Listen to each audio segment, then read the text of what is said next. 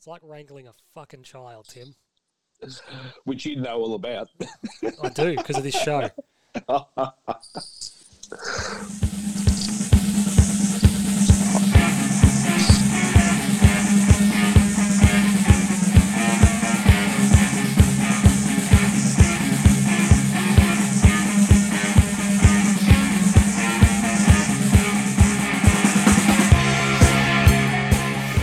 Hello, and welcome to this, the latest edition of the Prendercast, another Carlton podcast brought to you regrettably by the people at MGA and 121 Media. My name is Sean Peterbudge, and we're here to discuss a win. Who saw that coming halfway through the third quarter? I'll tell you what, it looked very unlikely. It looked like it was going to be another Arsenal fan TV job. But we like discussing wins, contrary to popular belief. Whilst negative, we are always happy to win. Timbo, you joined us as per. How are you going? Yeah, as you sort of say, I thought the afternoon was going to play out a whole lot differently. It was certainly ugly early, and I thought it was going to be a bit of a sombre mood coming into here, but quite buoyant now that we've found a way. But I think a theme of the podcast will probably be that we haven't beaten a lot, but in the stretch towards the end of the season, we're on that knife edge of do we win, do we not win, what do we salvage out of this train wreck of a season? But anytime we beat Collingwood can't be a bad thing. That is the bottom line. I think every time you get a win over that black and white filth, you don't want to turn your nose up at it, but we will discuss the pros and the cons out of both the performance and probably more pertinently the result. We've been big Fab. We are joined by Faber Ganoush. We've been able to get him, Timbo, before he's committed to a rival podcast, which was a coup on our part. I would have thought that we'd be the priority, but unfortunately things seem to have changed ever since the Club of Ganoush. The helium's gone to his head, but he is here. How you going, you big idiot? What I said to Gutsy, you're a fucking idiot, mate. You make no sense. It's like you're a week behind in your own head. What rival podcast am I preparing for? Oh, so last week you didn't accept an invitation to appear on another podcast before you committed to doing this show. You didn't get it then, you're not getting it now. But anyway. Tim, I'm going to call on you again. You were a bit lukewarm last week. We got the message from Fab saying he couldn't do the show on the Monday. Why couldn't he do the show on the Monday, Tim? Well, he was going to do something else, but that was last week, I thought. I'm just saying, that's why I'm happy that this week we've been able to get him before he's committed to doing another show. This is true. So I thought, geez, we've got to get in pretty quick here to make sure we get him on board, because if we don't, he'll go and do someone else's show. And like I said, I think Club of Ganoush might have just gone to your head a little bit. Not at all. I don't know about that. I've been wanting you to take on that role, Fab. I've been begging you for 18 months to take on this role, to manifest destiny on Twitter and become the godfather of Carlton. And you've shied away from doing it for quite a long time, I think it's fair to say. I like to let things evolve naturally, Sean. I don't force things. This is a bit like Aragorn in Lord of the Rings, where he didn't want to be the King of Gondor because the burden, but then slowly over the course of the films he's realised that it is his destiny. He's realised that it's up to him. Sean, I am who I am, and if the people like it, then the people like it. I recognised it some time ago in you, and I just wanted to bring it out in you. Maybe I'm Gandalf. How are you feeling, Sean? I'm feeling good. Why wouldn't I? You kicked a good goal in the. What was it, the third quarter? But unfortunately, you come up a bit short. Yeah. This is the Fab still going on about this Steel Sidebottom thing, because I've got a shaved head and a beard. I don't look really anything like Steel, apart from that. Timbo? We don't even have the same vague facial structure. I get where it comes from, because I have a beard and a shaved head. I'm fully cognizant, but that's... Yeah, but it's not like you have Middle Eastern appearance. You're an Aussie with a shaved head and a beard. Kelly's saying third quarter's a premiership quarter behind the door. She's not wrong. Why don't you come in and say hello, Kel? It's pointless, because we're not recording the audio. Anyway, what we want to do is we want to get onto the show itself. Now, I tried to rile Fab up. He's not really given us much. He's obviously put out by having to actually, record with his fellow showmates and be proactive. Sean, you've been angry. You've been angry all week now. All of a sudden, you want to be jovial. I've been angry at you because you betrayed us last week, Benedict Arnold. I still brought the gold. You can never, ever call Timbo Terry or Benedict or Eggs. You can never do it ever again because Timbo has never move on, Spectre. sunk to the depths that you did last week. If only the listeners knew what a turncoat you are.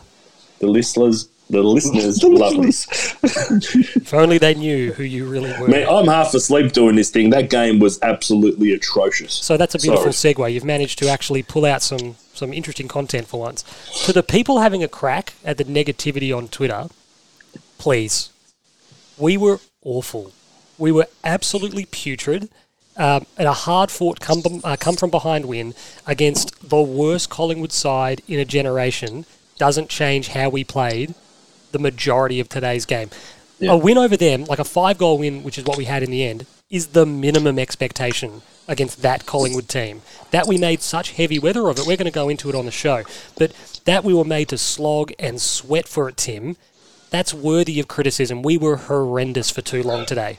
And look, I agree 100%, but I guess, the cup half full person in me turns around and says, okay, well, it is what it is. We found enough pressure to be able to make them question the decisions and their own ball movement, and we started picking them off through the corridor.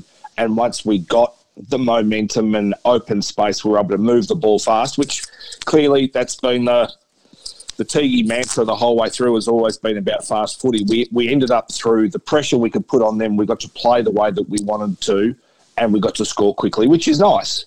But there aren't many teams that are going to allow us to be able to play like that. Geelong absolutely ensured that they throttled us the previous week. So the challenge is, how do you take that style of footy for 40 minutes and make sure that you parlay that into our next 3 weeks, our next 5 weeks, whatever it happens to be? How do you finish the season capturing, the essence of our best footy and being able to play it more often than not? So that's the challenge for the coaching staff. So my question for you, Fab, flowing on from that, is that we are not a mature team. We probably should be more mature than we are, but we are certainly not a confident team. And a confident team would have killed the Magpies off like we did late, would have killed them off early. Absolutely. And it showed when we did get confidence and theirs dropped away late how easy it was for us to run over the top of them. They are a team that... I remarked to Kelly, I said, if we were playing anybody else today, we'd be down. This is when they were still up by 2 goals. I said, we'd be down by at least 10 goals. And then I looked at her and said, conversely, if you weren't playing us, you'd be getting smacked by 10 goals because... They were jelly-legged when they had the lead. Yeah. They were sort of a bit like, I'm not even quite... How are we in this position? Okay. And rather than look at us as the vulnerable... it's the classic... which one was it, Tim? Was it Rumble in the Jungle, or when the other guy didn't know how close Muhammad Ali was to throwing in the towel? Well, Foreman had punched himself out, so, yeah. But that attitude of... They actually probably didn't have the full awareness of these guys. They are real close to being cooked. We're a goal away. Yeah. And if we get the goal, they should have been prepared to risk us kicking a goal to kick the goal that finishes us. Yeah, and they just don't have that class, do they? That's ultimately sort of what you learn through a day like that is, they were able to manufacture goals here and there, cobble stuff together. They weren't super impressive, and their ability to kick a winning score, I think, has always been the massive question mark. So we were always going to be in it. It was just, did we have the structure, the opportunity? Would we take it? Could we do the same thing the other way to be able to find a way to get scoreboard pressure on? And as soon as it came, as you said, they just crumbled. But as you say, we might have been hanging on ourselves. So that gets us to this week's. He's going to like this, Fab. I think you're going to like this. The 121 Media Big Question. I like it. Better change in sponsorship. Like the Manchester United shirt, Timbo. We've had a change in sponsor. COVID's hit us hard. COVID's hard. We've had to realign the business model. 121 have slipped in, a bit like Great Southern Bank. They've slipped in and thought, that other mob, they're having some liquidity issues. We're gonna get rid of them. We'll get the new boys in, and they're a great partner of the show, and I'm really rapt to have them on board. I love how you use the word they. Well, they are. Now, we want to relay this back, and this is a conversation about David Teague, and this week's big question is sort of pertinent given the majority of what we sat through this afternoon, the winner side. We're going to go back to Monday morning's European final, Fabian, which was won. Let's, Sean. Which was won by a pack of dirty cheats. Now, Gareth Southgate, it's fair to say he's done a great job. He's managed England now. They've made the semi-finals of a World Cup. They've made the final of a European Championship. That's their best result, obviously, in a European Championship ever. It was their best result at a World Cup for 28 years. So he is doing a lot of stuff right. He has certainly taken that team to heights they couldn't have possibly imagined. However, in the semi-final against Denmark and in the final against Italy, when push came to shove, he revealed himself to be a product of his environment and his experiences as a player. Now, this is all with regard to David Teague. I'm using this as a long bow, admittedly. But I thought I was on the 5 Live Football Daily for a second. But during those 2 games at the pointy end of a major tournament, he was presented with situations to be bold and to be adventurous in the pursuit of success. He had the players at his disposal and in reserve on the bench to make a difference. However, his experience and his environment for large portions of his career has been survival. It hasn't been success. It's been prioritising the former, not the latter. He values diligence. He values hard work. He doesn't value creativity. He marginalised dynamic and exciting players. David Teague was a really hard, honest player, but his experiences, like Gareth Southgate, are that of a guy who played in battling inconsistent teams, always sort of looking behind their shoulder, how far away is danger, and always relying on star individuals. You contrast that, Fabian, with Roberto Mancini. Roberto Mancini's not of that. He's not of that experience. No. So he was hardly from a... He played in good teams. He played in successful good teams. And achieved some success as at club level.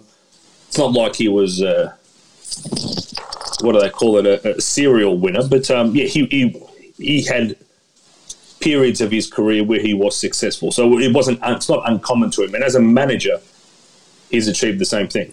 And I am just convinced the more we are exposed to it, the minute we allow ourselves to want for better, a better quality coach, to get in a better quality leader, it'll be a Wizard of Oz moment for us. There's so much low-hanging fruit for us, and we're going to speak about some structural stuff later, that we just pluck and pick and immediately get 5% better, another 5%, another 5%. Because we just do so much that should be easy, that they should be seeing, that they can't fix, don't know how to fix, don't know how to identify. Do you feel as though the problem with David Teague, Fab, is that he's just a product of the career he had as a player? Why should we expect anything different from him as a coach? Look, potentially there's some sort of connection that can be drawn. I feel there's always that adage that, your back pockets and your players that had to grind out careers make good managers or make good coaches, especially in the AFL.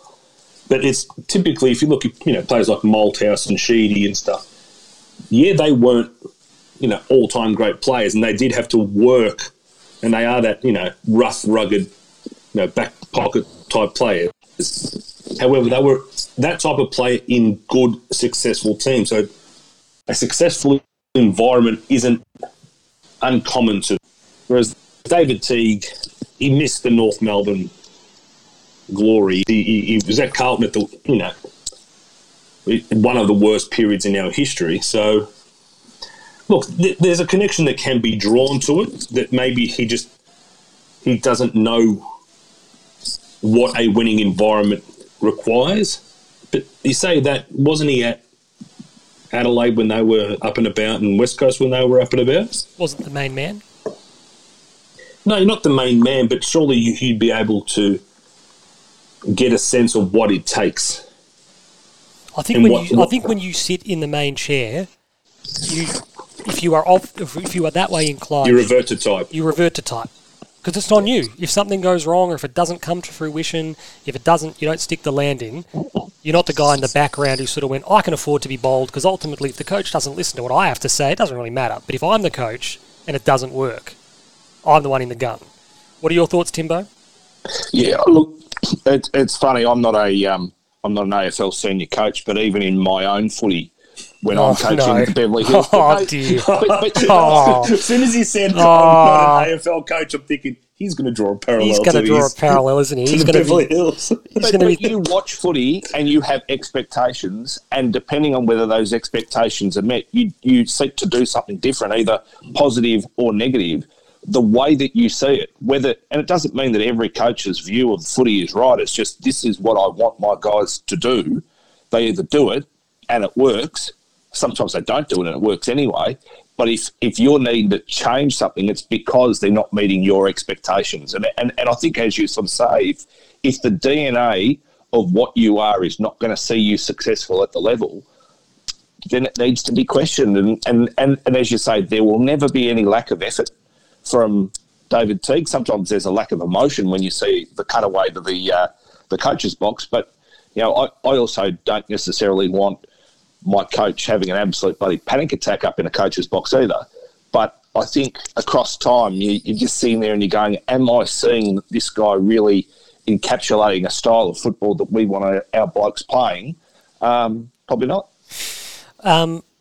I totally agree. I think it's that watch this space where you go, you can't let emotion govern. We've had a win today against Collingwood, which we haven't done for several years, since 2017. I don't think we've beaten Collingwood. So those wins that we so prize have been so few and far between, the ones we covet more than any. We can't be overly emotional about the fact that today we managed to beat them, because we should. That's like I said at the top, that's the expectation. This Collingwood team should be beaten by this Carlton team. We should have beaten them in round 2, but we shat the bed. So we turn up today, we're in all sorts. We managed to rally, which is great, and win the game, which is great, but that doesn't excuse the negatives. There are lots of positives, which we're going to talk about, but there's so many room for improvement elements that we're going to get through. Obviously, and that's good. That's good in itself. I mean, I'd prefer there to be no room for improvement areas and just be all positive, but... we win 20 goals to 0 every single week. Yep. Absolutely. I'd prefer us to be able to record this show in 5 minutes by just going, everything was great again. Everything is awesome. 20 goals to 0. We did it again for an 8th week in a row. Our percentage is 5,000. It reminds just when Tim said 20 goals to 0, Alexander turned to Kelly with about 5 minutes to go in the last quarter and goes, Mum, if we kick 100 goals, we can still win this. That's correct. What's this wee bullshit? Yes, Sean, the listeners know. There's nothing to out. There's nothing to... You've lost him, haven't you?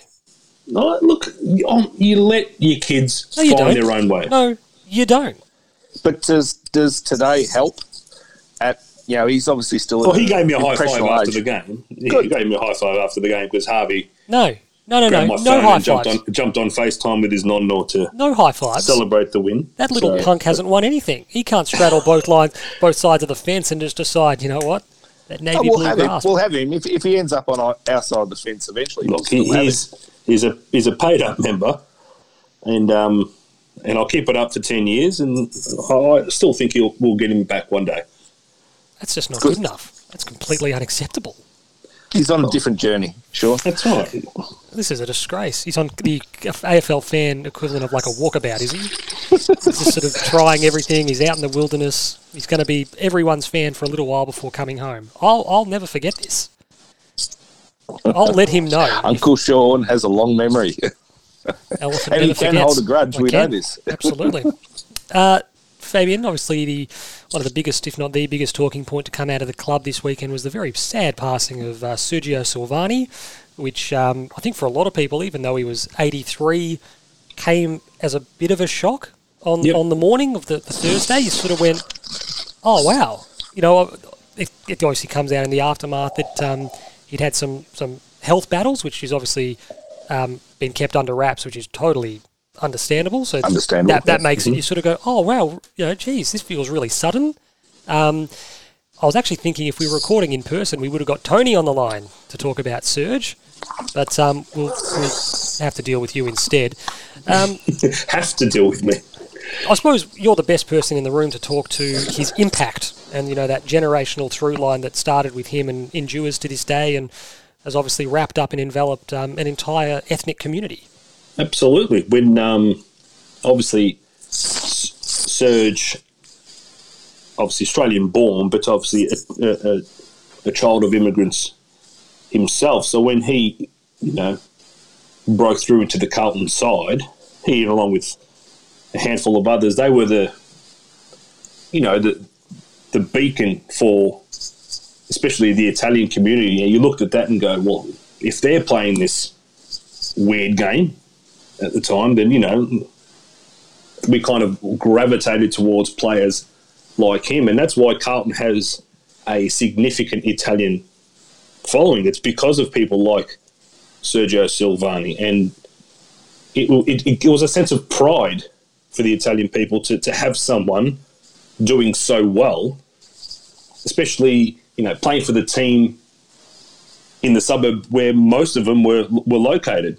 And so it's because of he started and basically brought along an entire demographic of followers. And then obviously his son continued the legacy, and Jack is doing what he's doing. So it's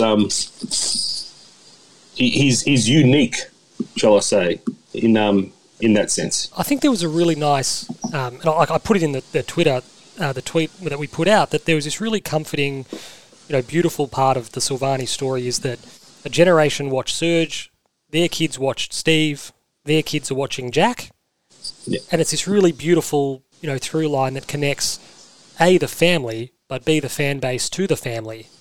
And it's this really unique part of our game that the AFL obviously are really hell-bent on protecting, which is great because you love seeing it. Everyone gets really excited when the son of a gun sort of debuts. But I think in this case with a guy like Serge, you touched on it, I think there's a lot to be said that it sort of made two cultures accessible to one another for a lot of people. A lot of Australians would have looked at Serge, as one of our players. He's wearing our Guernsey. Geez, he's a good player. He's a captain, a two-time best and fairest winner, a two-time premiership player, team of the century, legend at the club. And you sort of sit there going, geez, this guy's great. And then on the flip side, the Italian contingent, as you said, becomes exposed to something that is inherently Australian. And the crossover happens because of that. You've been, you've spoken about this, quite a bit off pod, about the sharing of cultures. And how that's such an important part of a multicultural society. And as silly as it sounds, way back in the late 50s or mid to late 50s, Serge was absolutely at the forefront of that when it came to football. And people look back on it these days and see, I don't think they appreciate how hard it would have been. Everyone's like, have a look at the Italians, how they assimilated. Well, it wasn't that easy. And to have him, a lot of people, and you can go back to players like Ian Stewart. Ian Stewart's Italian, however, changed his name to obviously fit into society, which wasn't easy to be of a different culture. Whereas to basically maintain your pride and your heritage and forge your own way forward, it helps both sides, because you maintaining your history and your culture and sharing that brings along others with you. Well, people ask questions, and there's curiosity, and the search for understanding. And I don't want to go off topic here, but I've always said, me and Sean have had a lot of these discussions off pod, where you've got a lot of these cultural issues going along around now in the world, and unfortunately a lot of those groups find they don't really open themselves up to sharing that culture. The best way to bring people along and make people understand is to share your culture, and I think players like Serge Silvagni did that. Do you know what I mean? It's, don't change who you are. Tell people who you are.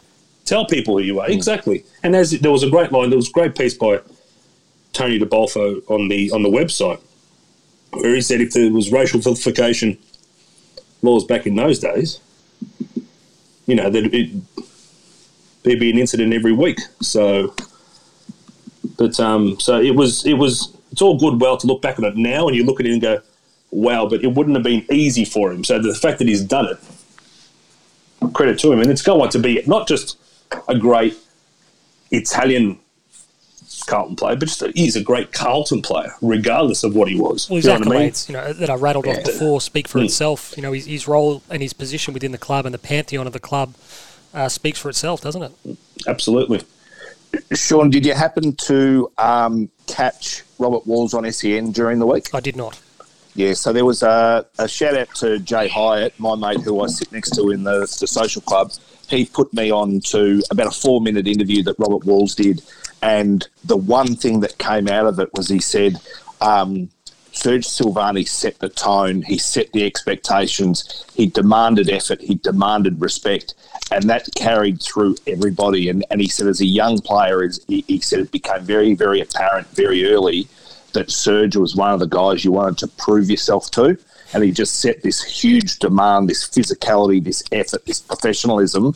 And I think that was very much the Italian way upon coming to Australia to migrate and genuinely come with nothing and work your asses off and create something. And he utilised that attitude as a footballer, and it rubbed off. And I would like to think that attitude remains at Carlton. I'm sad that I don't think that it does, but I think it's something that if we could re-encapsulate within the team, I think it would be a great thing. Well, this is what happened. So Serge was a very experienced player by the time Barassi came, and Barassi came with the remit of rebuilding the club and bringing with him the winning culture from Melbourne.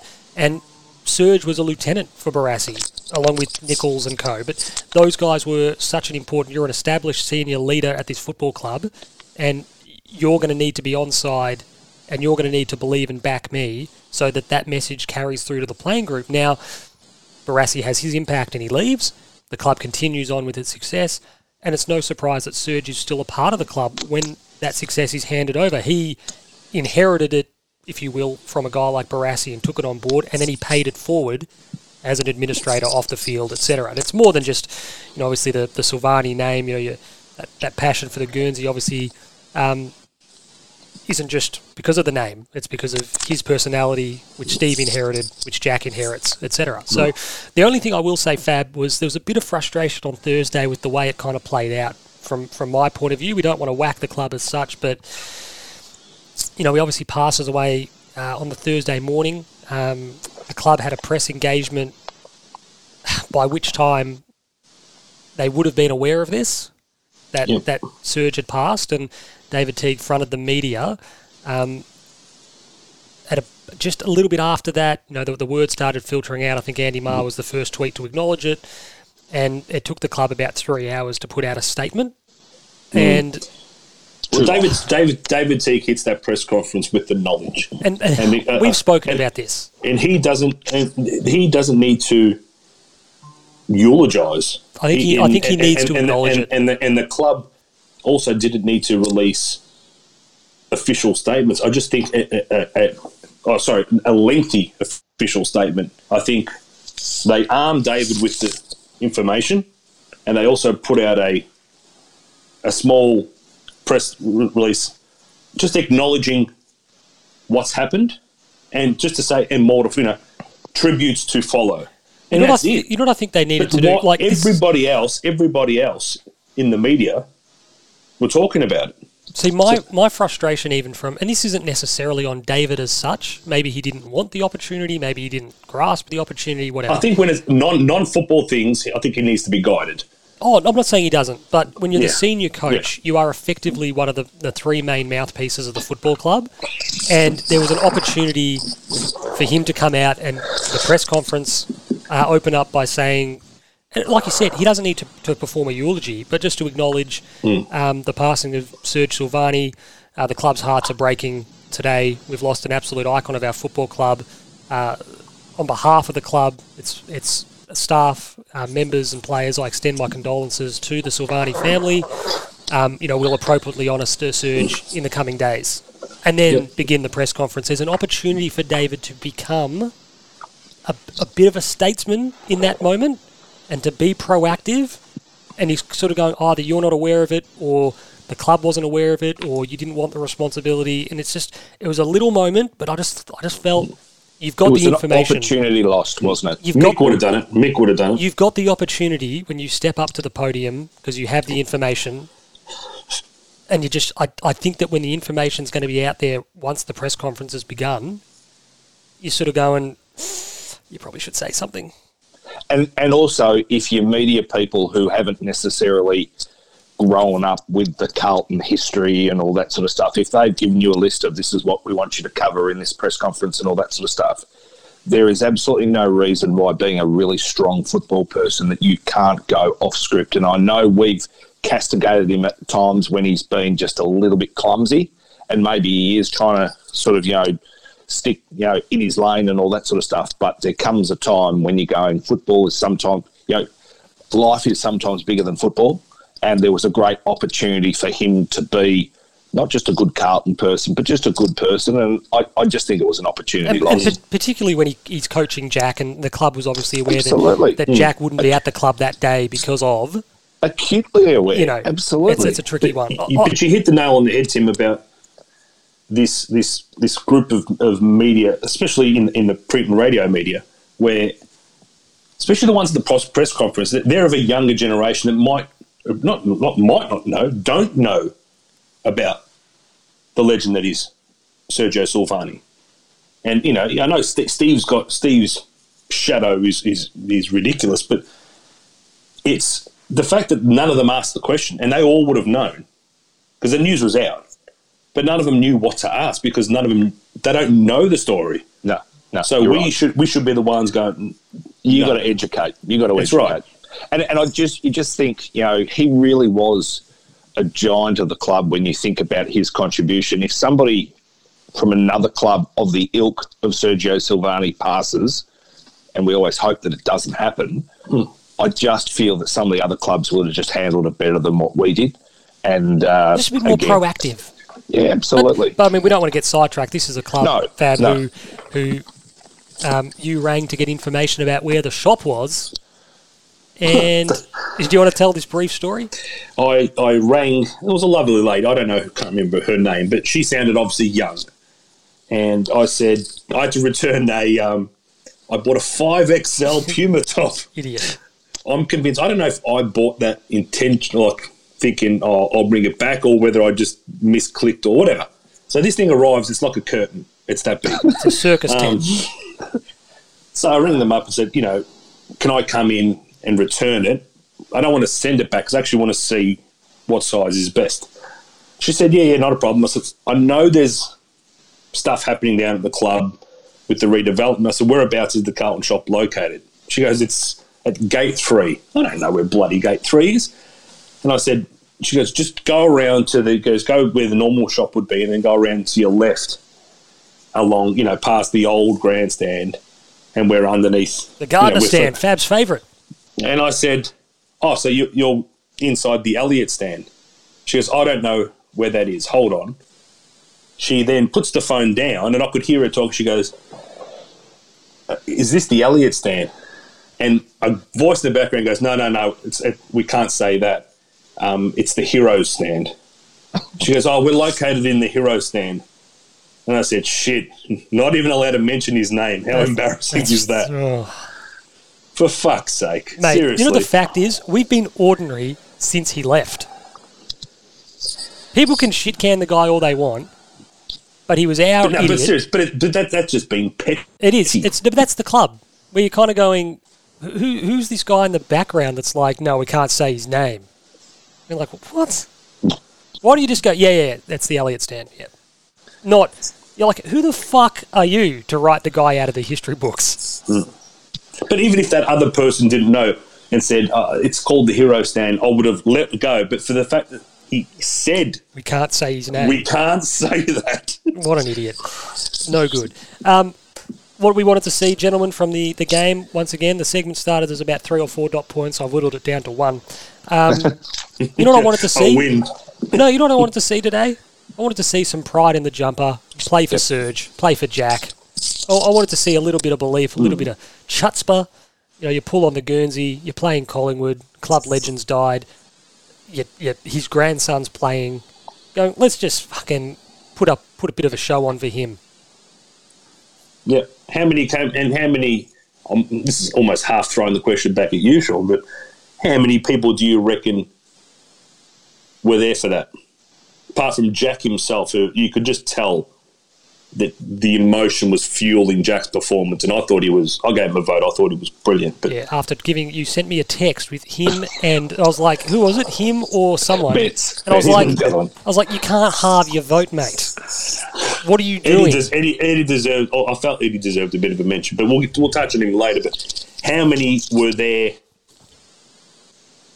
for the fight on emotion? Not enough. I'm not going to let my teammate. And there's obviously they do care for him. You could see after the game. Can I ask you a question? Stock didn't leave his side. Can I ask you a question? Post game, yes. Do you reckon the club would have used, or do you reckon we're too emotionless? It's about the process, all that bullshit. Do you reckon you can't, Timbo? Do you know this? You can't go to the well with emotion every single week. You know, an overwrought, overly earnest emotion. You can't do that every single week. This week was the week to do it. Yeah, and look, that's it. And somebody said on Twitter, when like what we sort of said, I wanted to see, with the additional motivation of Serge's passing, I want a more, passionate response. And I apologies to one of our listeners who sort of took me to task on it. No, he didn't take me to task on it, but just sort of said in general, why do you need any more emotion any week? The fact that you're playing for the Carlton Football Club and you're a professional AFL footballer should be enough. And you're going, playing against the Giants isn't the same as playing against Essendon. Look, and it's not. But the point was well made by him is we should be professional enough to be able to bring it every single week. But every now and again, things just mean more. And in a stage of our development where at times we don't bring our full freight every single time, this was a week where you've got a great opportunity to be able to create something here. For God's sake, do it. But make the players accountable, Tim, for a level of heightened emotion. Actually give them... This is where we talk about Teague. Sometimes you've got to tell the story. You've got to actually say, and make a point of it. Make it say, this is Jack, your father, your grandfather is your DNA. Is linked to the Carlton Football Club. And make the other players aware of this. This is a guy came from a migrant background. He blazed a trail for his people. He put down roots in Carlton that are still there to this day, that are still felt by generations of Carlton fans. This means something for arguably the first family of the Carlton Football Club. It's a big day, and we need to recognise that we have a duty today against an old rival that Serge butted heads with on many occasions, going to do it for him. I said to Jay the Robert Walls interview, and that 4 minutes should have been played before the game, whether it be during the week or before they ran out, and moreover, it should be played to every single new recruit, whether it be by sort of trade, free agency or draft, to be able to understand a lot of that effort requirement and all that sort of stuff. But I don't think the way that they ran out, I didn't see enough, as you said, Fab, aside from Jack himself, that really looked like he was driven to impact. I didn't see a lot more than I anticipated. So the start, but then also sometimes when there is emotion, you kind of don't want to get jumped as well, and you want to make sure you're still in the game and you want to settle down and then be able to impact. So it's really hard to give them a hard pass or fail. But certainly early, I didn't see as much as I wanted to. However, we did get flogged early by Collingwood in round 2. So the fact that we weren't blown out of the water straight away, I guess you've got to look at it and go, well, that's something relative to what we've been doing against that mob of late. We want to go now into the chicken salads and start talking about the game itself. And on the back of that, we'll parlay that conversation to the next one. Fabian, chicken salad, Jack Silvagni. Took the big mark, kicked a big goal, and then at the end... Trying for that mark all day. He was, but at the end, we got probably the enduring image of the afternoon was him, the emotion getting to him, and him on the field with tears running down his face, and I think that'll be the thing that may possibly be on the back page. Yep, 100%. And whilst everyone should have had it in, the message should be, we don't leave this field without a W because of your teammate. I think Jack had that in himself, saying, I'm not leaving this field without the W for my grandfather. Now, God, were the umpires on a different planet at the time? Like, they picked every little thing that Jack did. If Jack was held, nothing, but if Jack held someone, free kick. It's like, no, but he didn't let it get to him. He fought. Jack does a lot of those things, and you look it up. Always post-game, I give my votes, and I almost, I pull the stats up just to kind of,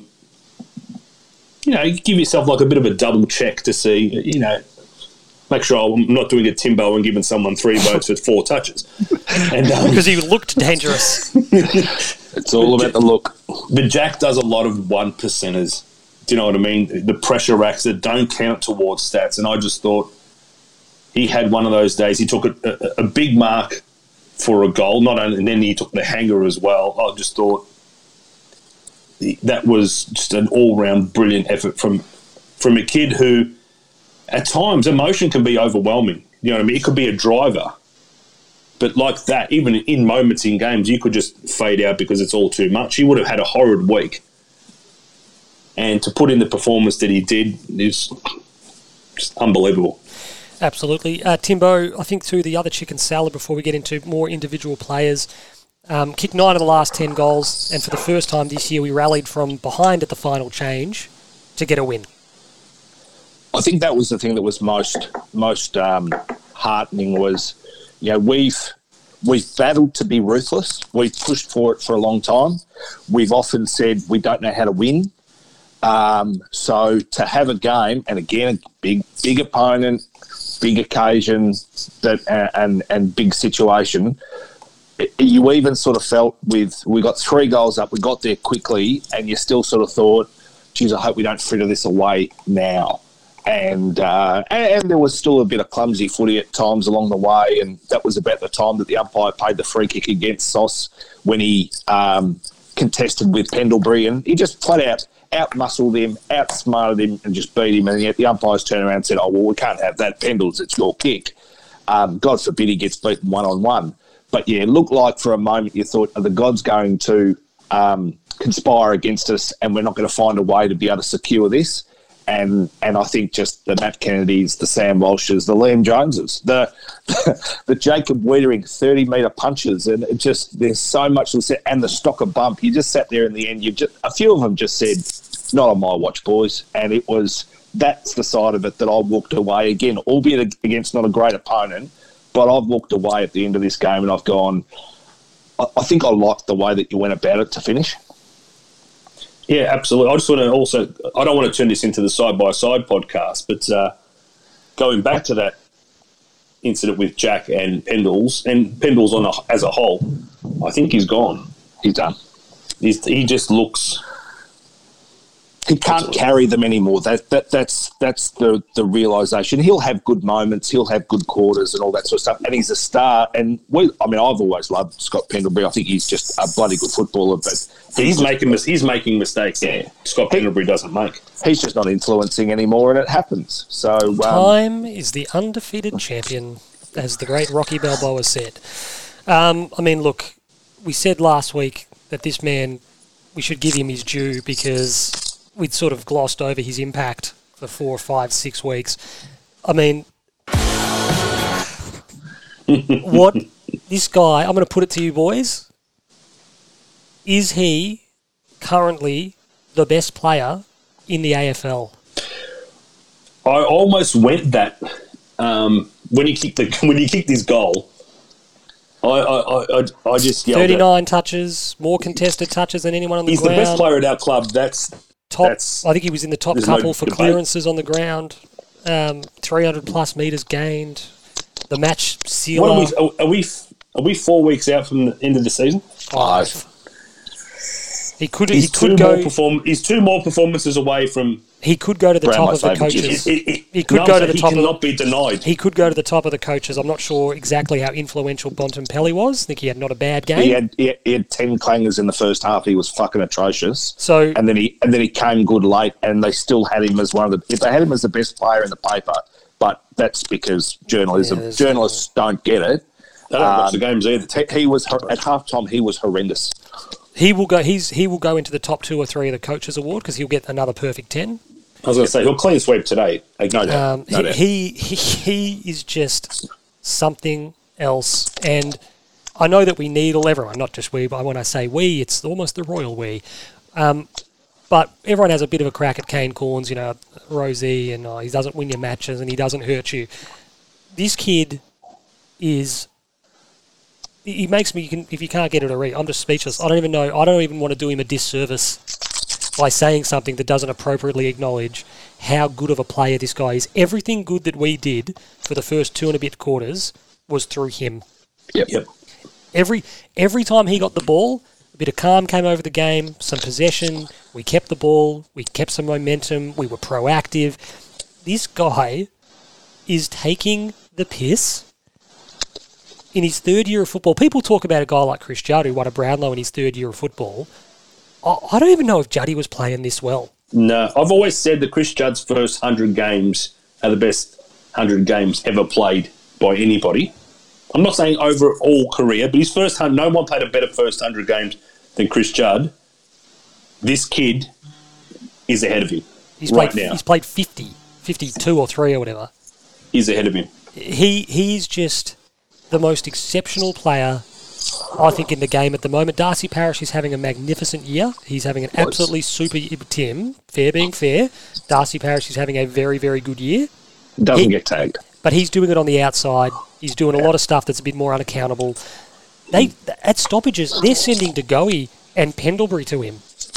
Yeah, and that's the thing. Like, if you're trying to compare who is the AFL yardstick at the moment, you look at Bontempelli, you look at Christian Petrarca, you look at Clayton Oliver, you look at Jake Lever, but Jake Lever's a different footballer. But as far as Dusty Martin, when he's up and going, obviously, and obviously he's done for the year now. So when you talk about who is the best player right now, I mean, Bont's been going great, but I think he blotted his copybook on the weekend. Petrarca's not doing much wrong and hitting the scoreboard as well. So it's good. He's in a beautiful place. I think there was a turning point, Fab, probably maybe sort of 2/3-ish of the way through last year, when I don't know if the switch flicked for Sam, if he was given. It was halfway. But if he was given, I'm going to make a really specific point about an element of his role. If he was given carte blanche, if he was given, permission, if you will, to be more damaging offensively, to sit there and go, mate, take it on. Try to hit the scoreboard, because he was a very unselfish player in a good way. Yeah. But from about halfway, 2/3 of the way through last year, it's almost as though someone said, "You're too unselfish. You could be kicking a goal a game." In the mould of the old kind of midfielder, kick a goal a game. Yeah. He's just kicking goal per week every week at the moment, which is a bit over the top. But it just has to be a regulation goal, Sam. It doesn't need to be. You can run into the open goal and just dribble along the ground. You don't need to kick goal of the week. But there was almost this feeling for me, as I said, watching him play, where you just went, the Kane Corns criticism sort of ramped up a little bit, and he sort of started to get, I don't know, it felt like he started to get permission to be more damaging offensively. Yep. And I'm just having a look here. So even Carlton 2020 last year, he went the first 6 games without a goal. Then he went 2-1-0, 1-1-0, 1-1, 1-0-0, and then he sort of started off this year without goals in the first 4, and he's gone 1-1-1, no goals, 1 goal, no goals, 1 goal, no goals, 1 goal, 2 goals, 1 goal.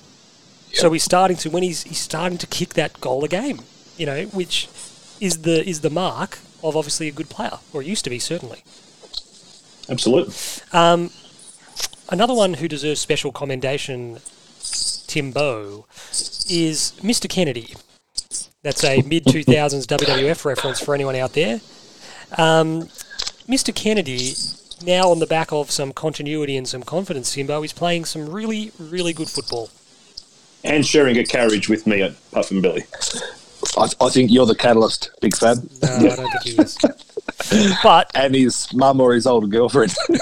Yeah, we're not sure. I think it was his mum. I'm not sure why he's going on Puffing Billy with his mum. It's not like she was an... I'm not saying she was unattractive, but it wasn't like she was like this cougarish older woman. She was not an elderly woman, but a much older Tim, woman. don't wave him off. Give him enough rope. Let's not go down the Mark War path or anything like that. Don't interrupt this idiot when he's trying to make a point that doesn't need to be made. But Matty Kennedy, Timbo, he's got some continuity now. He's playing some games of footy without Paddy Cripps in the team. He was thrown more in the guts, effectively as Paddy's avatar, and he played a really good game today. Yeah, it's one of those things, isn't it? A little bit like what Fab sort of said. Sometimes you sit there and you're going, I know what I saw. And you know, he's well and truly passed the eye test. Every now and again, you just like to look at the stats and go, did he play as well as I thought that he played? And then when you look at it, you go, he had a game-leading 6 clearances. He had a game-leading 7 tackles. He had 480 metres gained, which I would have thought would have been a stat that you wouldn't have thought that Matt Kennedy would have been high on. He kicked what was that, 401? 480 metres gained, Fab. Well, he had 80 metres on one goal, Timbo. Well, I was going to say that, and I was going to say, and the goal that he kicked.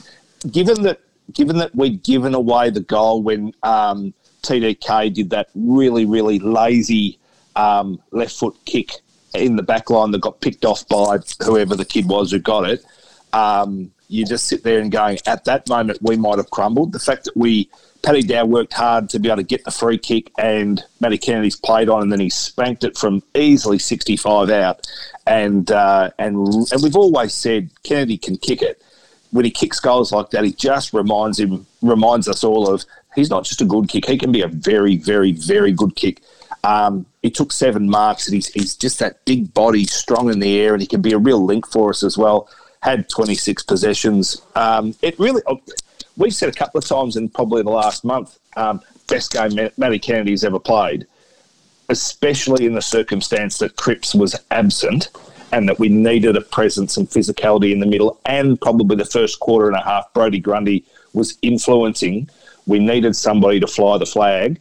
And Walsh was always doing it, but he needed mates, and Matt Kennedy came along for the ride and has gone, yeah, we got this. And, yeah, I'm thrilled for the kid. I thought he's played great. I think that, and two, I don't know if you mentioned he took 7 marks as well, and a few of those were actually quite important clunks that relieved a bit of pressure, allowed us to set up, allowed us to take more territory. They were really important moments. There was no junk in it, was there? They were really, really key physical impacts on the game. The other one too, you mentioned him just before, Timbo, but we'll go to Fab with this one. Another man who's getting a bit more confident in his body and his ability to take on the contest and impact the contest is Paddy Dow.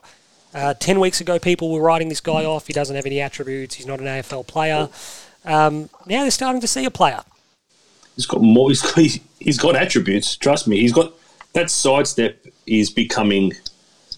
You're seeing it 3 or 4 times a week, but he's adding a pivot or a pirouette to it, and he cracks into contests more than you would know. So he's what I liked about Paddy Dow this week is that go back a few weeks ago, he had a good first half, and then faded a little bit, and then came back in the last couple of minutes to help us get the win against.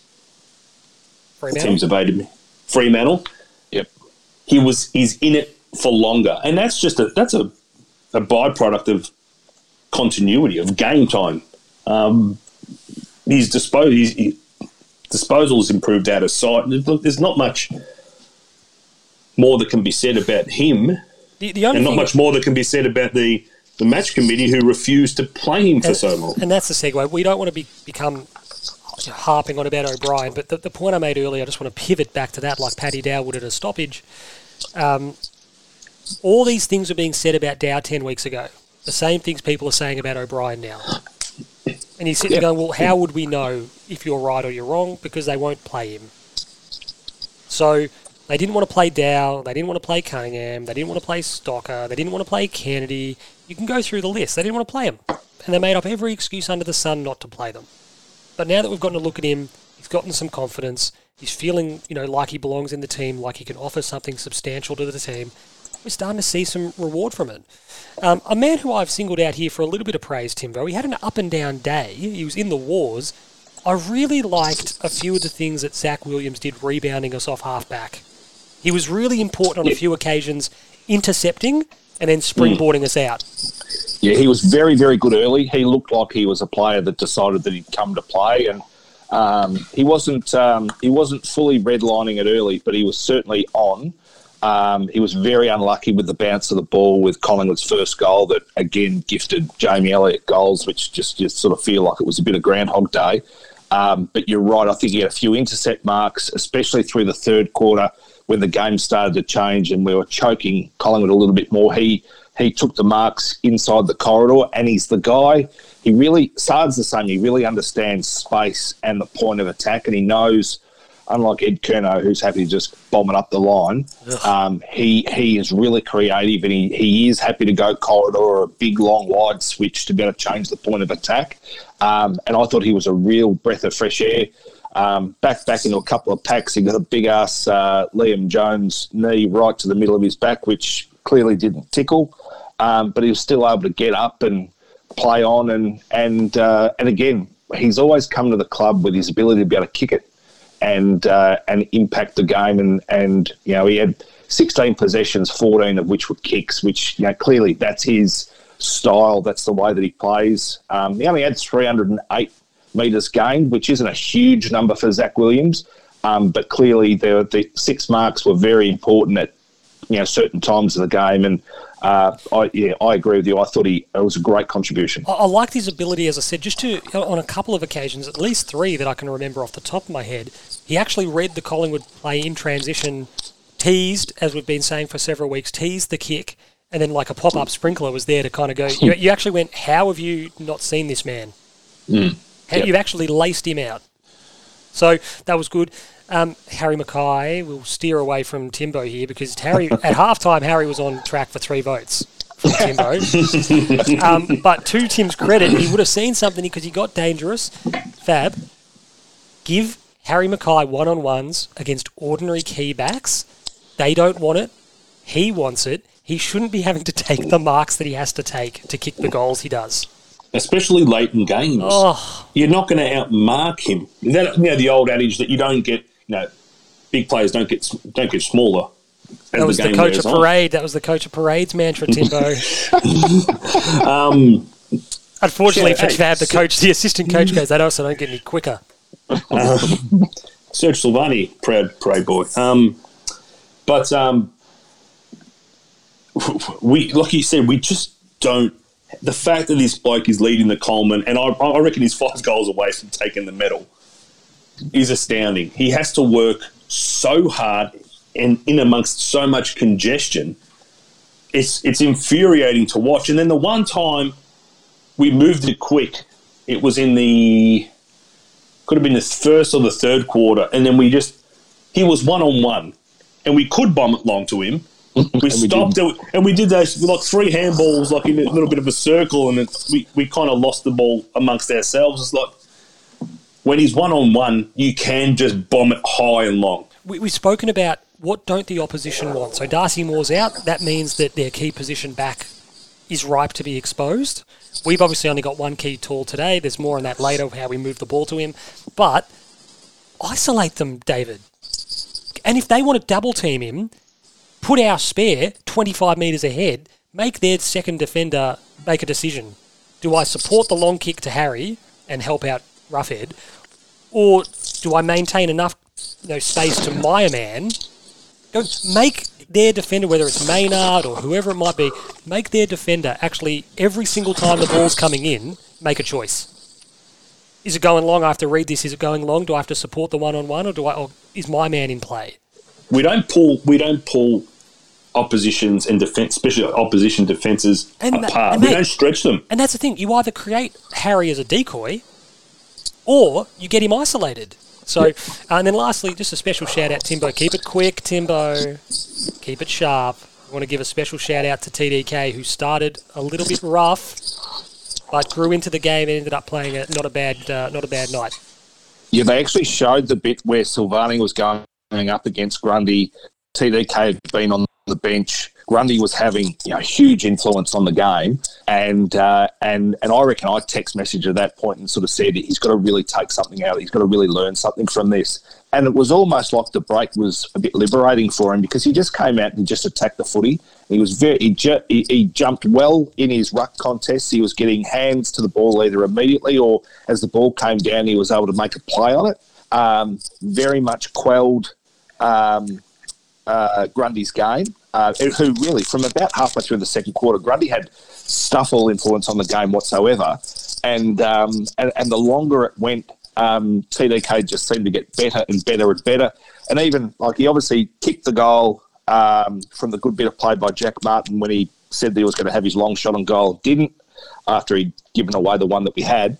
And then even when Betts kicked the goal that probably gave us a bit of breathing room, he'd gotten two hands to it at the front of the pack and really looked like he was about to pull down a key contested mark. Didn't quite, but absolutely ran the game out. Really would have walked away from that game going head-to-head with Grundy. I think he'd be really, really happy with his work. And it's everything that we've all thought. We know that we've got a player here for the future. He just got to understand how good he can be and how much influence he can have because we've got a good footballer on our hands. Well, Grundy ends up +8 in hit-outs. De Koning +1 in clearances, 4-3, and Tom kicks a goal. So correct. Which Grundy didn't. So that's a pretty. It was good to kick the goal immediately after a bit of an error of his down the other end of the ground. And he didn't go into his shell and all that sort of stuff. That probably stopped him from going into his shell, in a way. Correct. He probably thought, okay, there you go. I'm even again. Okay, let's get you. Whereas if you're made to sweat, you can obviously drift out of the game a bit and try too hard, but you didn't have to wait too long. Chicken shits now. We want to go into the chicken shits. All right. Our method. Again, we rely way too heavily on individuals, and against poorer teams like today, it's enough. Because Sam Walsh can slap the Superman cape on, and Harry Mackay can kick 4 goals in a quarter. It'll work against teams which don't have the quality that we have on any given day. But Fab, it's not good enough. It's not reliable enough. It's not consistent enough, and it's taking us nowhere. It's not consistent enough to us.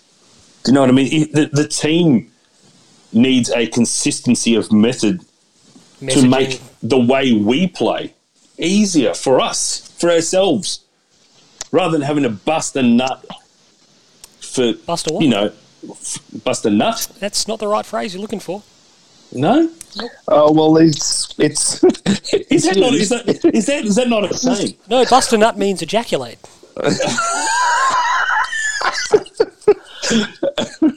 What is the term to be industrious, to work your tail off? Yeah. Bust a gut. Bust a gut.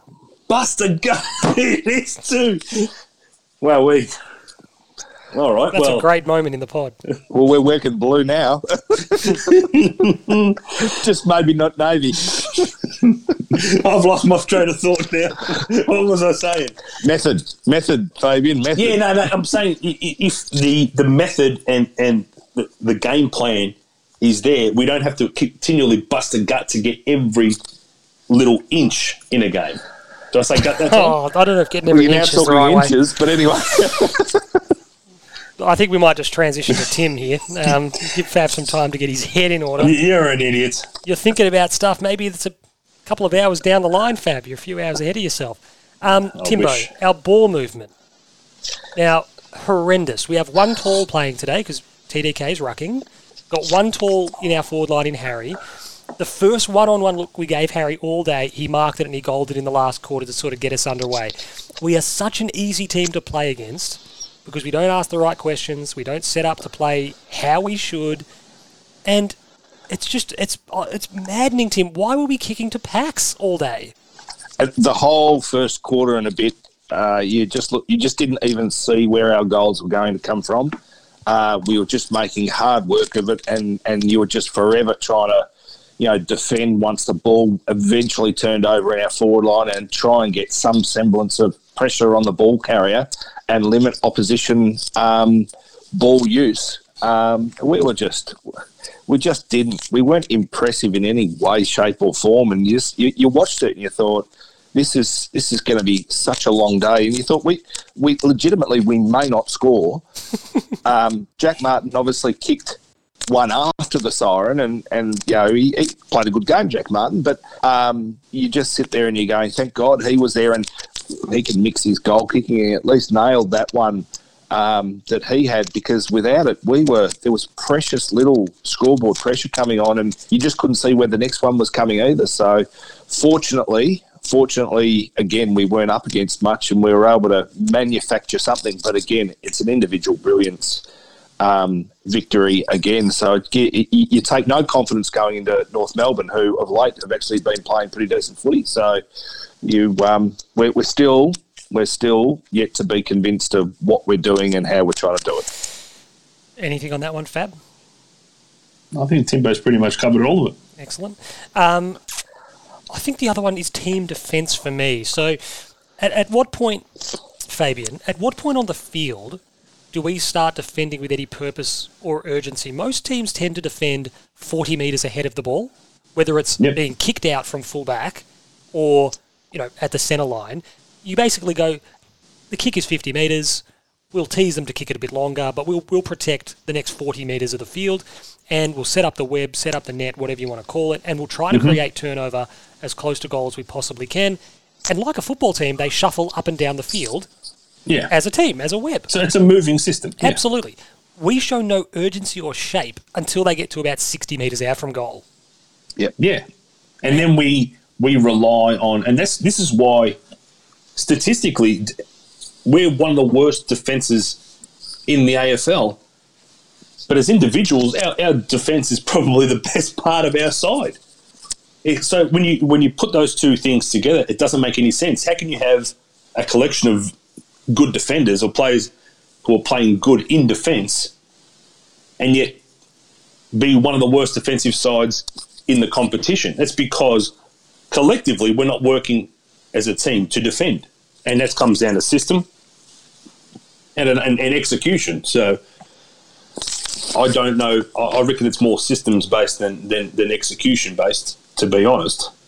But yeah, teams, especially, we don't lock anybody in.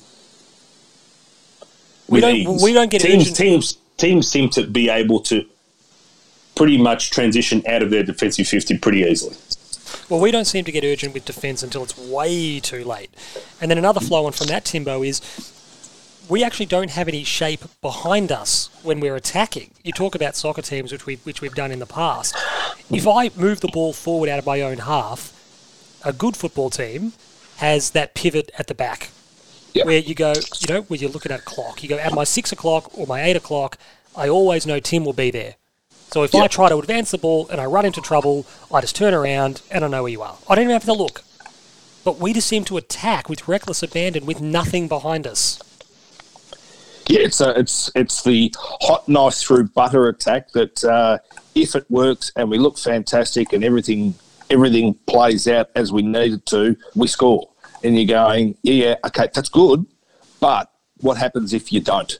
And as you say, we don't regather defence till the ball's sometimes moved 100 metres out of our defence, and then we're at it again, trying to get back to a status quo, try and win the footy, and then formulate another attack. And you're right. It just seems like there could be so much more science and structure about the way that we move forward and support one another, that it would mean that your attacks themselves are more potent and give you more chance of scoring, and then afford you the opportunity to try and keep the ball inside 50 and create second chance goals, because there's precious little of that. Eddie was pretty good today with his pressure, and he floated around and put a bit on. And but individually, Timbo, look at Owies, look at Jack, look at Eddie. Every week they bust a gut to try and get there. It's ad hoc. Yeah, when it's one bloke, that old training drill, the triangle training drill, where the team with the ball just kind of handballs, and there's a bloke in the middle going, I'm never going to get the ball off these blokes. I'm just wasting energy. But there's obviously a breakdown, because there's times and there's periods in games where we do get that system right, and we're forcing teams to kick. It's more when it's in a static situation where we force teams to kick down the wing, and we set up and create contest, we dominate that. Our intercept marking comes into play and all that. But when it's free-flowing, so when the lines of defence aren't as obvious and when it's free-flowing, it all breaks down. I agree completely. Agreed. And then lastly, just in terms of the chicken shits, we've spoken so much about this in the past, our reputation. So no one respects us. No one starts the game going, we've got to make sure we're pretty switched on these guys. This could get away from us. They start games thinking we can break them pretty quickly, pretty easily. And against teams like Collingwood today, North Melbourne, Gold Coast recently, etc., these are teams who should be thinking, geez, I might be in for a tough one here today. But they think, no, we can win this. Yeah, we can beat this mob. And that's embarrassing. That's an indictment. And that's not going to change overnight, though, Sean. That's the challenge. Is as a playing group, as a coaching staff, as the messaging coming out of the club and all that sort of stuff. We've just got to be harder and more ruthless and all. You've got to earn it. Yeah, you've got to earn it. Correct. And the reality is, we've won 3 of our last 4 games, and we were inaccurate against Geelong. And if you wanted to paint a cup half full view of where Carlton is right now, if you wanted to, you could probably actually make it a good story, but you listen to the media. It's not. I mean, Nick Revolt said he thought that we'd win, but pre-game, but there were a few others that are saying, I just don't see it. And yet you're sitting there going, you're looking at Collingwood, and they were saying, I think Jonathan Brown was going, look at the Collingwood midfield and going, granted Grundy, but, go Pendlebury, Sidebottom, Adams, and you're going, washed up, can't kick. So realistically, if you do halve Grundy, you should be in the game up to their eyeballs, but they're never going to say that. They're never going to give us credit. And granted, Patrick Cripps was out, so it was an easy assertion to make that Carlton made battle to win the footy. But again, as we looked at it, well, why not? I agree completely. We're going to go. Do you have anything else to add on those any of those topics? Talking to me? No, just anyone who wants to answer. Oh no. No, you're happy with that? Yeah. Do we glossed over in the chicken salads? Did we want to talk about Liam Stocker's bump on Brody Mychek? We're going to talk about that. Thank you. In the mailbox. Beautiful. You've got mail. So I've been sort of building this airplane as it's running down the runway. We've got a few to get us off and running. This could get dangerous. We've only got about 5. I've got to find a few more. Daniel Scolo gets us underway. Dow, Kennedy and Fish in the middle. They only got games in the middle because of injuries, but how good were they? Fish is better suited around the ground with his evasiveness. Kennedy's a big-bodied mid to help Cripper, and Dow just needs to be trusted. Also loves Stocker's hardness. This is exactly right. This is what we've been speaking about, and this is what we speak about with regard to O'Brien. These guys were given opportunities seemingly against the will and better judgment of the match committee, and they've all given us something. Fisher's best moment of the game in which he'd existed on the periphery, playing as a small forward, was when, I don't know if it was by design or just he happened to be in that part of the ground, he got the ball on the wing, stepped a few, took some meterage, and hit up Martin, maybe? Hit up which led to the Stocker goal. I think you're right. Hit up someone, yeah. led to a goal. You're sort of going, why are we wasting him at the foot of horrible forward 50 entries where it's just a massive humanity? He's a small guy, he's fleet of foot, he can step a bloke, he's got some reasonable pace, he's a good user of the footy. Put him further up the ground. And by all means, rest deep forward, in the pocket, or if you need to rotate through there. But don't prioritise him as a small forward. I think he'd been caught a few times when he'd sort of tried to use agility and break through guys and all that sort of stuff. And he never had the size to be able to do it. And he's not a whole lot bigger than when he came to the club now in general, but he just seems like he does it a little bit better in traffic, and he can break a tackle or two. I'm more than happy to back him in, trying to weave his way through. And like Cripper does it a bit, he tries to take on too much and gets caught. I don't think it's that hugely demoralising. You just got to be ready to get your defence back in behind the ball if it ever happens. But I'd happily give him, the passport to be able to take the game on and sort of try and scythe his way through the football field. So I like him in there. And as you say, we've made this decision to try and make him a small forward. He was always a half-forward wingman. I think maybe we push him back to, again, where he's always played his best footy. Agree. Second is Lenny Dill, who's given us a bit of a checklist. 1, I love JSOS. 2, Walsh might already be our best ever player. 3, I love JSOS. 4, Wiedering should be our captain next year. 5, I love JSOS. 6, do we still win if Bucks was coach? And 7, I love JSOS. We all love JSOS, so that's, get that out of the way. Yeah, look, Walsh he's just phenomenal. Like, I don't think I would have go of all time. I honestly don't think there's a ceiling on the hyperbole that you can't realistically dismiss out of hand. No. That you can't hear a statement like, is he our best player? You idiots laughed at me when I said that last year. You dismissed it. Here I am. Cat who we always hoped that he would be. We just even didn't think he was there then. Cat who ate the cream. Sitting here, this guy. You also said 2 years ago that Patrick Cripps will go down as the greatest player in Carlton's history. Did I say that? Yes, on pod. I'd find that. Find it for me. Yep. Go find it. Which I wasn't disagreeing with you at the time when he was flying. Go find it for me. Put a poll up. You're fucking obsessed with polls, mate. Genuinely. It's fucking embarrassing. Wiedering, look, he had a bit of a rough start today. Myercheck played very well, and we're getting him on the lead. That's what we all know is his weakness. That's just Fab fucking around in the background making that noise. That's really annoying on the record. Yeah, he's muted himself, thank God. And do we still win if Bucks was coach? Who knows? Who knows what Collingwood would do? I mean, look, would they have been... you could make the argument that Bucks' recent record against us as coach of Collingwood was flawless. So he obviously knew what he was doing and needed to do to beat us.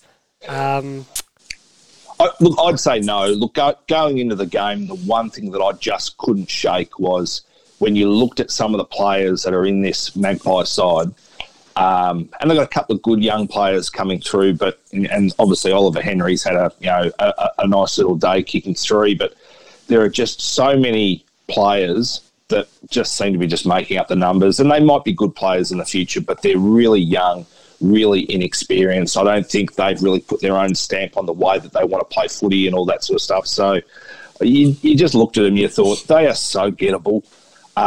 Because, again, everyone will get sucked into the Pendlebury, side-bottom, Grundy, Adams, and if they dominate, well, any sides whose 4 core midfielders dominate a game of football, well, you win. That's kind of just what happens. But you always knew we were going to be able to match them, and you sort of thought if it comes to their second and third level of footballers, they just don't have it. A guy like Jack Crisp, who I'm a big fan of, he's just not impacting footy now because there's just not depth of quality throughout the whole side. He can't. He was the release valve on occasions. Jordan De Goey's another one, who at least played a nice little game. He got a bit of it. He didn't really hurt us. So I just don't think he doesn't have the soldiers. Have you seen the... I agree with everything you said there, Timbo. Have you seen the tweet from Michael Ceravolo to us? Or Ceravolo to us, Sean? It's the heat map of Sam Walsh. Yeah, you know why you've seen it? Because I've retweeted it, mate. Oh, that's probably why. But I haven't seen it. Is it just everywhere? Or no, it's shaped like a cock and balls. Oh, right. I've seen there's a few like that. Yeah. It's apparently it's 100% real. It's brilliant. Can you just verify that for us, Timbo? Bring up Sam Walsh's heat map and tell it's like Austin Powers. Tell us it looks like a cock and balls. Well, I'm trying. Where is the heat map? Isn't it on the AFL app? I'm looking on the AFL app at the moment, but I don't know where you find the heat map. Heat map, advanced stats, advanced. Yeah, I'm just not sure. We'll work on that. If I find it, I'll let you know. We'll work on that. I like Kane Corns has retweeted us because I had a crack at him. He's commented from a tweet from May, which is interesting. He's obviously knows how to use advanced search, old Kano. He said, can't get them all right, can we? This is a special mailbox involving everyone's favourite bell end in the media, Kane Corns. Can't get them all right, can we? I mean, this was 3 hours ago, and he retweeted me saying, anyone left on the Teague train, ? Kane, Sam Walsh is. I said, well, how is that wrong? We were horrible today against the worst Collingwood team in living memory. The only reason we won is because of Walsh, who, much to your eternal chagrin, is a superstar. Yep. He's not terribly bright, is he, Kano? Well, he opens himself up for the right side of sort of criticism far too often. It's like, if I'd be interested if he responds to that. I don't know if he will, but just say, how do you think we were coached for the first 2.5 quarters, mate? and for the rest of the year up to this point. Junior's got in contact with us, still waiting on that shirt from Faber Ganoush. He's working on it.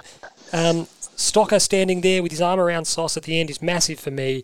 Mind you, 5 minutes earlier, he was in the thick of it standing up for Fish when Taylor Adams was trying to stand over him. Yeah, Stocker is fast becoming a guy who, like we keep saying, the reason they didn't play him for so long is mystifying because he's everything we need. Good user of the footy, hard, sticks up for his teammates, shows some oomph about him. And there's just more and more of these examples each week. Well, as I said at the end, I said that bump on Brody Myercheck, I said, inject that stuff straight into my veins, please. Yep. It's been so long since we've had somebody that is as demonstrative of that.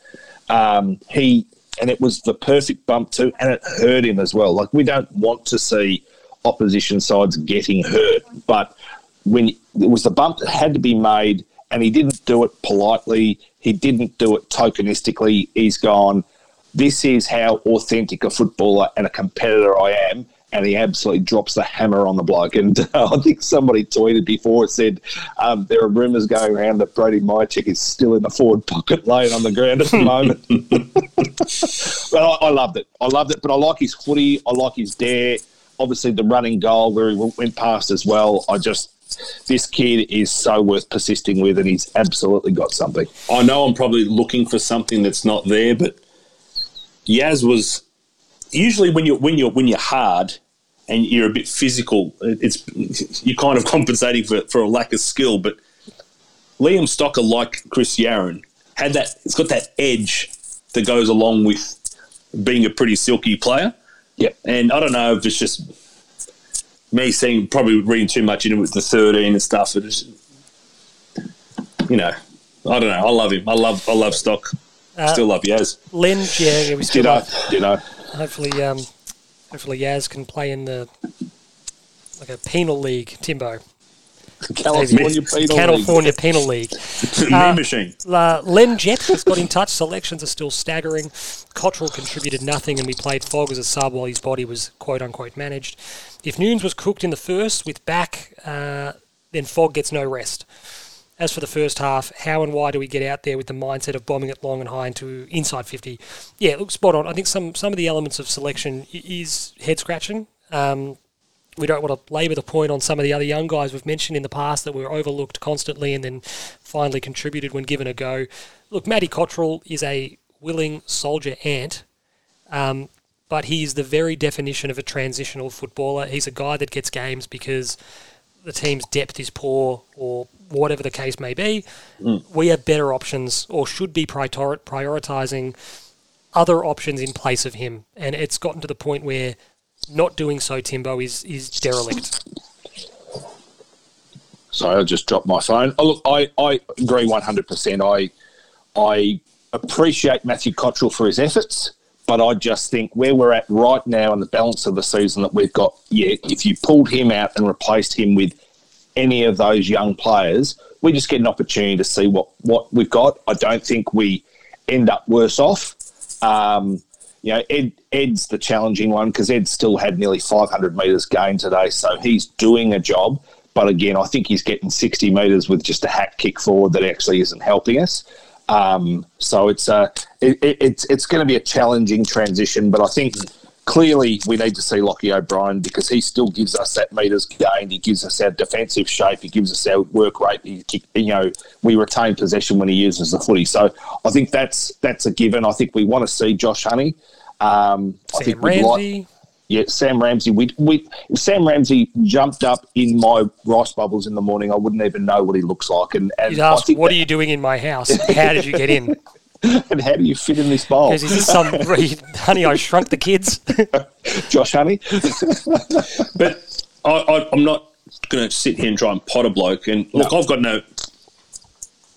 I'd be selecting Matty Cottrell ahead of Jack Nunes at the moment.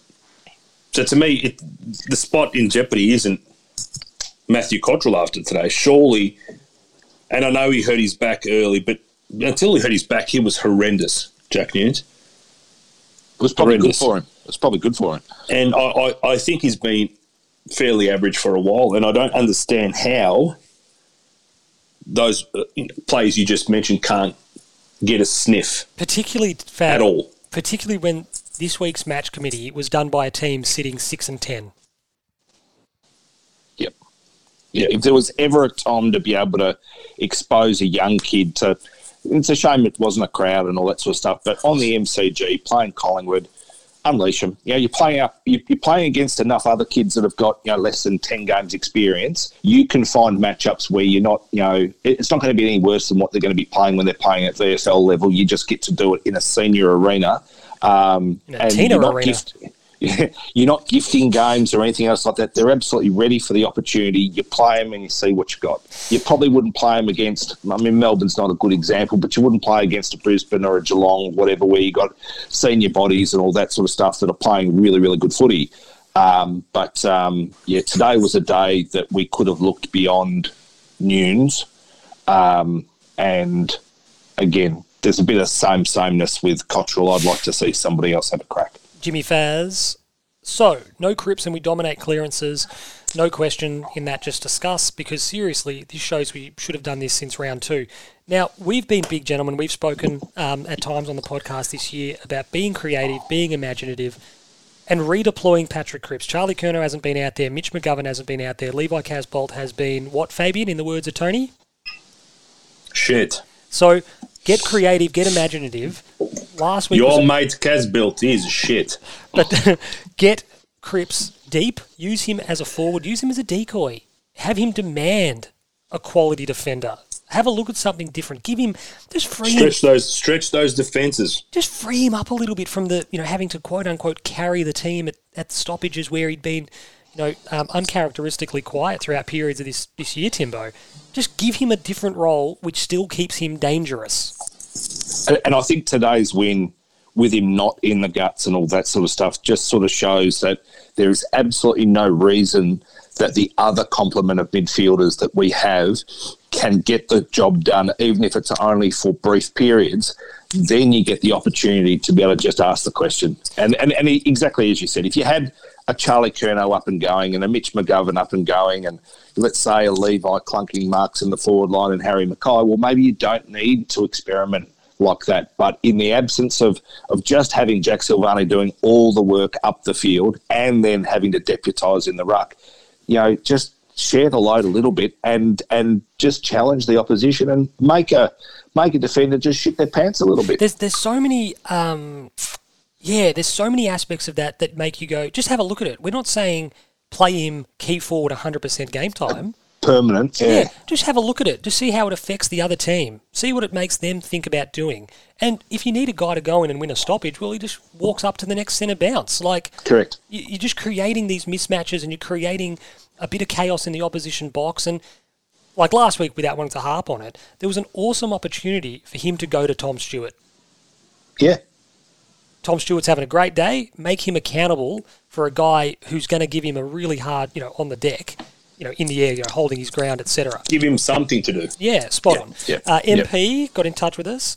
I don't even know what just happened, but I'm bloody proud of our kids in particular today. Imagine when we get some more coaches who know how to coach. We might actually be something. I think that's the sentiment of a lot of people, is that, Jesus, there's so much frustrating because, yes, we've got a lot of outs. Yes, there's a lot of kids who might have stagnated or be developing slower than we like. But there's more ability, there's more talent on that list than people are giving us credit for, and that our coaching panel, Timbo, seems to want to give us credit for. Well and truly. It's we've said it for too long now that there just seemed to be an approach that the way that we go about it, and it just doesn't change. And we lack dare and we've lacked imagination in team setup, in selection and all these sorts of things. And our last 6 weeks of footy have proven that it was wrong. And now we've freed up the game. We've created opportunity for some kids, and we've got another 3 or 4 kids sitting in the queue and behind it that we just don't know what we've got. And we've just got to unleash them. And we said last year when we played the shortened 17-game season, we had 5-day breaks and all that sort of stuff galore, that we got tired because we didn't rotate enough blokes through the midfield. I really hope that they don't end up finding the same thing happening here, especially when you've got 3 or 4 blokes that are just queuing up to get a gig. Give them a go. Be adventurous. the season's been written off relative to what expectations were going to be anyway. If we can salvage something out of it and reorientate a few kids and point them in the right direction for a pre-season next year, just do it. I agree. Fabian, this is a good question from John S. Comes to us via Twitter, of course. How many goals do you think the following ins can add to our total average this year, obviously moving forward for next year? Paddy Cripps, Charlie Curnow, Mitch McGovern, David Cunningham, and a fully fit Zach Fisher just for a start. 3 to 5. I think 3 is really realistic. Easily. And you're kind of going plus. You're going 3 is like a starting point, isn't it? It could be like on any given weekend, it could be 10. Well, exactly. You would sit there and you're going, if you're talking averages, you for all the players, you're at least going to go 1, half a goal. And if you go, we're 4.5 goals better off in any given week, well, there's close games we're winning. And, well, I mean, how many times have we been beaten by more than 4.5 goals anyway? And we haven't played that well. I agree. We've never seen, I like to call it the three-headed monster, up and running. Cerberus. And if that was up and running... Cerberus had 3 heads, yeah. I'll take your word for it. Or the Hydra or something like that. Well, Cerberus was the dog that guarded the underworld. I think it had 3 heads. Oh, there you go. I'll tell you. Just they're 2 idiots doing some Googling, not wanting to trust me. That's fine. I thought it was a boat, but anyway. The HMS Cerberus. The Hound of Hades was a multi-headed dog that guarded the gates of the underworld. Yeah, exactly what I said. Yeah, straight off Wikipedia, Timber. Continue. I'm still looking for a picture. There's a picture of a vase. The Cerberus was usually 3-headed, though not always. Usually. What the fuck? I'll take that. I'm willing to hack usually. But obviously, back to you, Fab. Good news with regard to Curnow, obviously getting through today's scratch match, played 70-odd minutes and kicked a goal, and that's positive. Yeah. But yeah, just in general, you look at those ins, and it does make you go, ooh. A developing side is always going to be more reliant on its best players. Obviously, sides like Richmond, when they have 1 or 2 outs, the media harp on about, Hugo, Ralph Smith. Dusty's out now. That's going to have a massive impact. Yet Charlie can miss an entire season and it means nothing. We're more reliant on Charlie than Richmond are on Dusty because Richmond collectively can win games of football without Dusty. We need everybody available at this point. So if we had our full complement of players, I honestly think we are a top 4 side. And there'd be people listening to this going, he's lost his fucking marbles. But mate, this is the money ball. This is the money ball thing. I honestly think at full strength. Yeah, this is money ball, Fab, where people lose. They don't understand the principle of money ball in that it's not always about dollars and cents, but it's like you put those 5 names into the team, fully fit, and that's an idealised paradise. But you put those names in and you go, well, how many goals better off are we? Are we 4 or 5 goals better off? You're going, for 4 or 5 goals better off, you can do the numbers pretty quickly based on percentage. Yeah. It's one player in, one player out. What's the net effect? And obviously the whole money ball, as put as baseball is, well, you're going to lose 25 home runs by trading player X. You're going to lose 80 RBIs and this and this and this. But the answer was, well, you don't necessarily have to replace that guy with one bloke. No. You replace him with 3 blokes that still give you the same stats. It's just how do you play them and arrange them and all that sort of stuff. You're no worse off if you save yourself $25 million. Well, on a day-to-day basis, our salary cap isn't impacting the way that it is, but you're sitting there and you're going, our output is seriously enhanced by having those quality of players who come into the side. Just a shout out, I wish I could remember on Twitter the guy that said, you were just sitting there and you're going, apparently we say that a lot. And I was like, I know. That's how we start a lot of sentences. He goes, you sit there and you go, or you sit there and you like, we say that a lot, apparently. And it is true. He blamed you for it. And I went along. I've got probably right. So the voice of treason's got in touch with us. Plowman, trash, not the trash man. Look, Plow never plays well against Collingwood. He actually doesn't, does he? Like, he never plays well. But there's going to be times where Plow just doesn't have a decent matchup. True. And it just kind of looks lost. He did a couple of good intercepts today. He did a couple of very good kicks up the line. I thought his tackle on Myercheck when we had a 2-on-1 was horrible because it was horrendous, yeah. There was a lack of discipline that he just had to be able to just execute it, get it right and keep the pressure on. Just don't give them the release valve. And then it didn't matter, but I think it was, last quarter or whatever, and there was a shot on goal and he's put the two hands. It might have been at the end of half-time. No, it was late in the just third. on half-time, I think. Is that what it was? But then it was that end of the screen. It was. It was late in the third. He stopped a goal, but he stopped the goal, but he should have taken the mark because he was clear, and all he had to do was just kill it. And you just. It's like Matty Cottrell when he punched the ball out of bounds instead of just marking it. Yeah, and you and I texted each other the same thing at the same time. Mark it, Cottrell. Yeah, and then lastly, John Connell, does the end result forgive three-quarters? John Connell. Oh, old mate Maurice. Does the end result forgive the three-quarters of dog shit? That's an in-joke. When it's Collingwood, it does. Yes and no. But we're not a finished product. But, there's been plenty of times when we've played really, really well and not won, and you still try and walk away and go, it's an honourable loss. It's been a rarity where we have not played well but still gotten a result. So to that end, I think you've got to celebrate that for what it is. You know what the mantra is, Tim? It's all about the W. Love the result, interrogate the performance. I like it. Fabian, anything to add on that? No. Excellent. You want to do your Prender DJ wrap-up? Prender DJ wrap-up. I'm a bit torn this week because I don't know if I want to really go with the... Are you going back over last week? That's what I'm asking him to do, yeah. Oh, I think a lot of people got it. So the song that was played was Kiri or Kyrie from Mr. Mister last week, and a few people basically got the term Kyrieleis in Greek, and I'm obviously saying it wrong, means like Lord have mercy. So it's people picked up that. So in regards to our performance in general, so a lot of people got it. Banging track. It's always important. The track has to be a banger, but a bit torn this week if we even have an outro song with the passing of Serge and stuff. I don't really want to be too upbeat about it. So yeah, what? I'm a bit stuck. Well, I'll take over then. I'll put the song. I've got a song, so I'll just. You're going to put Mr. Brightside on? Oh, yep. I'll just step in. I've got my own song. I'll put that in. No. Look. I'm happy for you to take it. I've been racking my brain for a couple of days to find something that's not overly morbid. But, what are you talking about? No one's going to make the link between the two. We had a lovely tribute to Serge off the top there. Yeah, I'm saying I want to have something.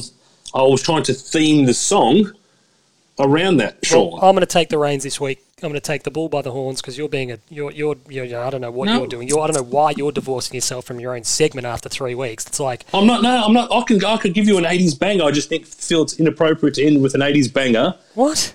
Because Serge was a fan of the podcast. Well, you never know. You've lost the plot. Anyway, that wraps us up for another week. Fantastic stuff. Fab didn't give any shout-outs to the people who got the song right. That's fine. That's the whole point of the segment. There was a lot of them. I'm not going to shout out every single person. It's not...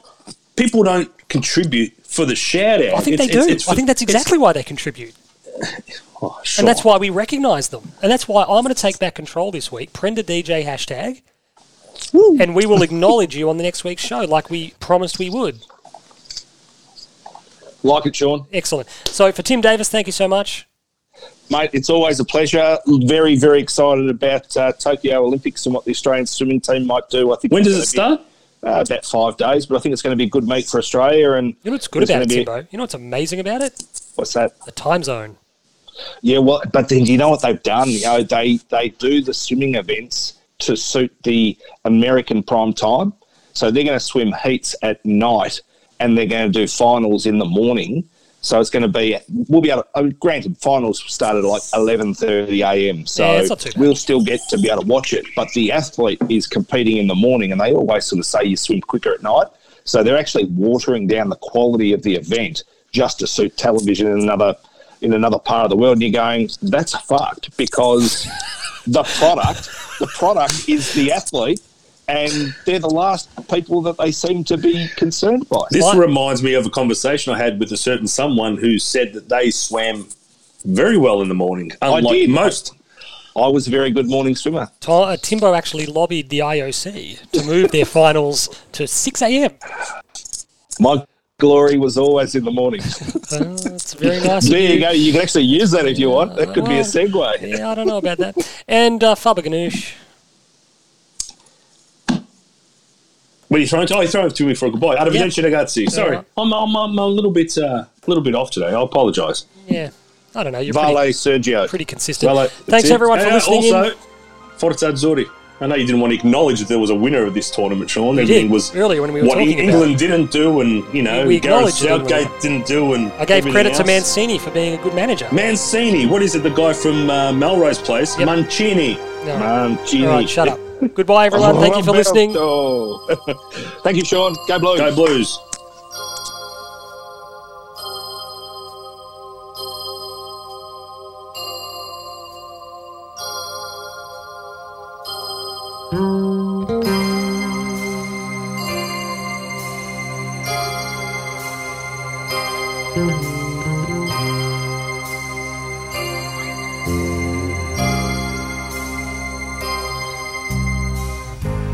Harry got up, dressed all in black, went down to the station, and he never came back. They found his clothing scattered somewhere down the track, and he won't be down on Wall Street in the morning. He had a home, love of a girl, but men get lost sometimes as years unfurl. One day he crossed some line and he was too much in this world, but I guess it doesn't matter anymore. In a New York minute, everything can change. In a New York minute, things can get pretty strange. In a New York minute, everything can change. In a New York minute,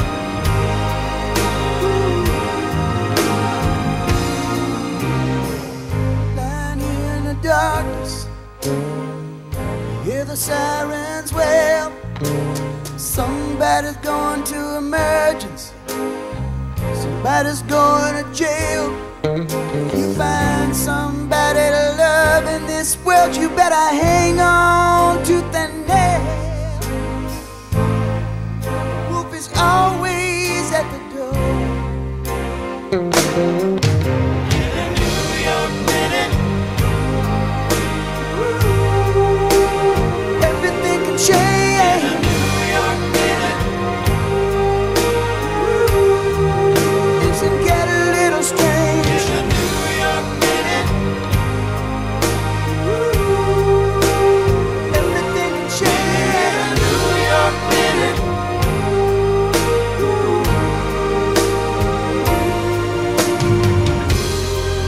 In these days, darkness falls early.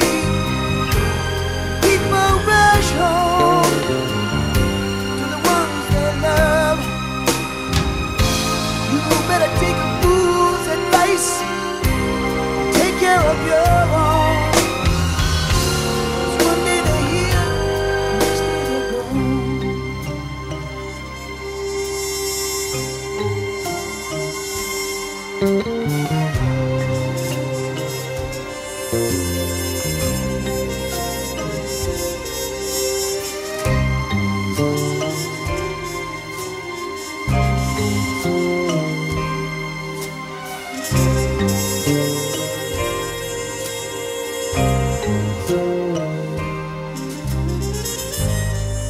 Pulled my coat around my shoulders, and I took a walk down through the park.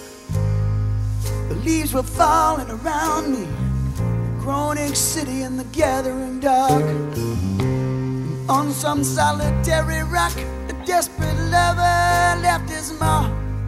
He said, baby, I've changed, please come back.